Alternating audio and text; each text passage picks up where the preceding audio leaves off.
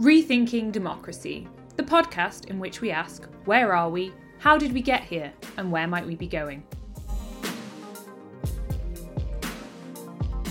In the spring of 2020, as many countries went into lockdown, the Trinity Longroom Hub Arts and Humanities Research Institute, Trinity College Dublin, and the Society of Fellows and Heyman Centre at Columbia University organised a webinar series to explore the impact of the COVID-19 pandemic on democracies worldwide. And now, as we get used to living with COVID, we're back to once again rethink democracy. I'm Elspeth Payne. I'm the Beata Schuler Research Fellow in the Trinity Longroom Hub, where I work on the Institute's Crisis of Democracy project. I'm also the host of this podcast. And I'm delighted to be joined in this episode by Lilith Arcadia. Lilith is a former Marie Curie Co-Fund Fellow in the Trinity Longroom Hub and Assistant Professor in the Department of Foreign Languages and Literature at the National Taiwan University. Lilith works on pretext in the construction and concealment of ethical and policy stances, actions and identity. She's also involved in the Public Sphere podcast. Lilith spoke at the first event in the original Rethinking Democracy series, a Behind the Headlines panel discussion. I'd like to propose some ideas for during the pandemic, but also afterwards, because the threats to democracy during the pandemic are the same threats we faced before and will face in the future. The difference now is that those in power can use the pandemic as a pretext for accelerating the attack on democracy and continuing certain attacks past the time when the uses of the measures make sense in the context of the pandemic. And I think what was so important and so powerful about Lilith's talk is that she went beyond identifying a problem to provide practical tools, a series of tests, so that we can all determine, and when necessary, reject pretext. I want to give you the discursive superpower of catching these lies with 3 tools that are highly relevant right now: shifting justifications, omission, and false promises. First, shifting justifications jump from one justification to another. It also often involves throwing out many justifications. The second strategy is omission. This conceals or leaves out essential information that would explain more plausible motives. The third tool is false promises, what, in my academic work, I refer to as unobtaining outcomes. False promises look for the justifications that don't yield the promised result. Lilith, welcome back. Since we last spoke, some of the developments you foresaw have happened. Many of the pretext techniques you identified have been deployed. And the threat to civil liberties you warned of has, in fact, in many respects been hijacked and become a rallying cry of the extreme right. At the end of your talk, you warn that, after the plague, we need to be more alert, to seek accountability in every area, from government to ourselves, to protect democratic ideals. Now, we're not, unfortunately, quite at the after stage yet, but it certainly feels like we're in a very different place. What threats and challenges do democratic systems and cultures now face?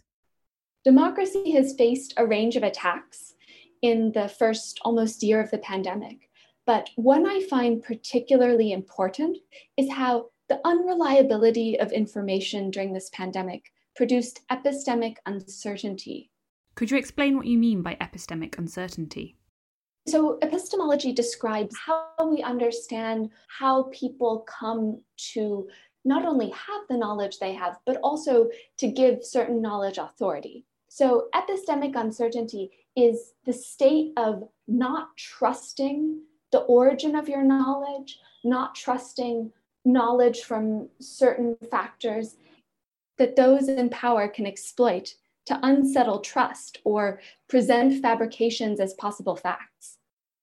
Public dissolution of trust in response to incomplete knowledge and misinformation about COVID is already quite visibly threatening democracy in the US and could have lasting impact on belief in truth, upon which democracy depends. From the beginning of the pandemic, our understanding of COVID has been constantly changing. The symptoms made COVID-19 look like a respiratory illness, and then it took months for medical researchers to treat it as cardiovascular. We're still learning about the long-term impact, incubation time, how age and socioeconomic or health conditions affect patients, and so on. Changing definitions and approaches is simply part of responding to emerging information. But commentators can then exploit such changes to seed doubt about anything medical researchers are proposing. They can say, they were wrong about it attacking the lungs, so how do we know it exists at all? Or in the case of Trump peddling hydroxychloroquine, he took advantage of an information void to fill it with a proposal that suited his own political and financial interests, making him look like he was addressing the pandemic and pushing a drug produced by a company in which he owned a small stake.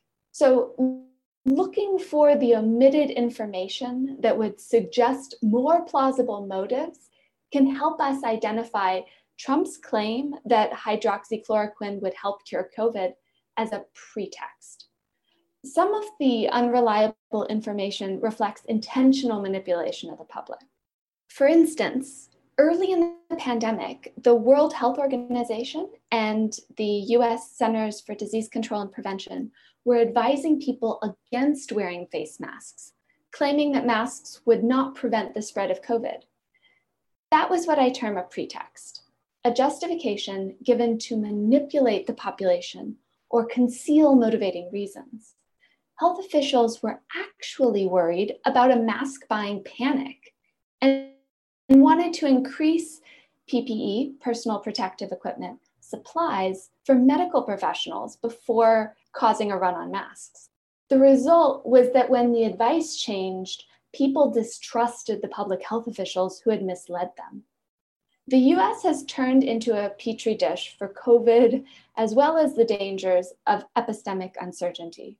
People are actually believing QAnon conspiracies, COVID denialism, anti-vax rhetoric, and other myths that appeal to people's distrust of facts and seed doubt of any truth. Because when people don't know what is true and which authorities they can trust, they are primed to doubt everything or believe anything and are susceptible to conspiracy theories. So have the tools that we need to determine the pretext changed? In the Behind the Headlines discussion, I shared 3 of my tests for identifying pretext. And today I thought I'd introduce a 4th, and that's the selective enforcement test. The classic example of selective enforcement revealing pretext is to condemn homosexuality by invoking Leviticus 18:22, yet to flaunt other passages from Leviticus that ban sleeping with a woman having her period or wearing mixed fabric. You could call this the hypocrisy test. Many commentators have pointed out the Republicans' hypocrisy in selective enforcement of election results because they are claiming that the election's presidential results are fake, yet the senatorial races are reliable because they won those. And how do you think the US experience fits with what we're seeing worldwide? In terms of the experience living in Taiwan, I think one of the reasons that the response to the pandemic has been so successful, we haven't had a community transmission case in over 200 days.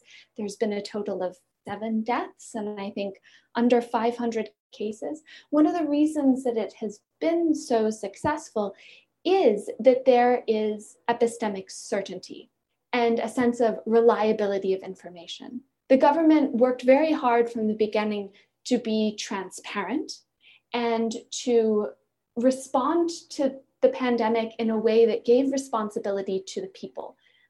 There's a recent Danish study that showed that people who are more empathetic are more likely to perform the actions that would protect their society from the spread of COVID. That people are willing to see themselves as part of a community and then be empathetic to the needs of others is really instrumental in helping a society fight COVID, because it leads to behaviors like mask wearing and self-isolating when one has symptoms. So this really is about democratic cultures as well as democratic systems. Absolutely. And believing in the systems, believing that the government is giving you the best information they have and not a pretext because they don't want you to go out and buy masks. And also, and this connects to the issue of civil liberties, also trusting that the government is not going to abuse the information they're collecting from you and that they have your best interests and the best interests of the public at large at heart. And looking further ahead, another 6 months or a year, to a time when we're hopefully benefiting from the vaccines we're hearing a lot about at the moment, to return to some sort of normality. What do you think this future will look like? Well, I hope that we successfully protect societal trust in evidence-based knowledge and that we can discredit the conspiracy theory-fueled attempts to undermine democracy in the US and elsewhere. Yet we've seen in this pandemic the danger of epistemic uncertainty arising from distrust of international institutions like the WHO, the devaluation of academic authorities, including scientists, and confusion from the changing information. So it's possibly generalizable to future events because in any disaster, researchers, politicians, the media, public health agencies, and so forth won't have all of the necessary information from the very beginning, which can be confusing to a public looking for confident explanations, especially in a world used to Googling for immediate concrete answers. As we are recovering from this disaster, as our governments pursue, as you put it, a return to some sort of normality, I'm concerned about how those governments will use the recovery as a pretext to advance their own interests and ignore other urgent matters facing the world. US President-elect Joe Biden has announced that ending the pandemic and economic recovery will be his priorities, despite over 11,000 scientists signing a statement published in the Journal of Bioscience urging world leaders to act immediately to address climate change. They wrote, quote, "We declare clearly and unequivocally that planet Earth is facing a climate emergency, and we must change how we live." They specify economic and population growth are among the most important drivers of increases in CO2 emissions from fossil fuel combustion. Therefore, we need bold and drastic transformations regarding economic and population policies. They're warning that the climate crisis is caused by excessive consumption. Yet, Biden's economic recovery involves protecting that excessive consumption. Individual citizens are facing not only climate change, but more immediately, homelessness, joblessness, lack of access to healthcare, crippling student loan debt, and other concerns that are best addressed by the democratic socialist economic policies that Biden is saying are too radical, and which the pandemic and economic recovery would provide him a handy pretext to ignore. So I'm concerned that Biden is going to focus on these goals of ending the pandemic and boosting economic recovery at the expense of very immediate personal needs to citizens in the US and our long-term needs as a globe to address climate change. And if our leaders use ending the pandemic and repairing the economy as pretexts not to address inequality, injustice, and climate change, we may just be jumping out of the pandemic and into the fires of climate change. And is now a particularly good time to act to address these problems? Earlier in the pandemic, over the summer, I heard a lot of optimism in academic circles that this was precisely the moment when we could do that when governments are proving that they can take immediate, drastic measures to protect their citizens against COVID, that they were also showing that they could take immediate, drastic measures to protect citizens against, for example, climate change. And there was a lot of hope that this would be a moment when people recognized their shared issues with other citizens, recognized how inequality was affecting not only their neighbors, but also them, and that this would be a moment of change, that we would see the issues as they are, that we would have a little bit more free time to consider our role in them and to consider potentials for change, and that we would see that was a possible path forward.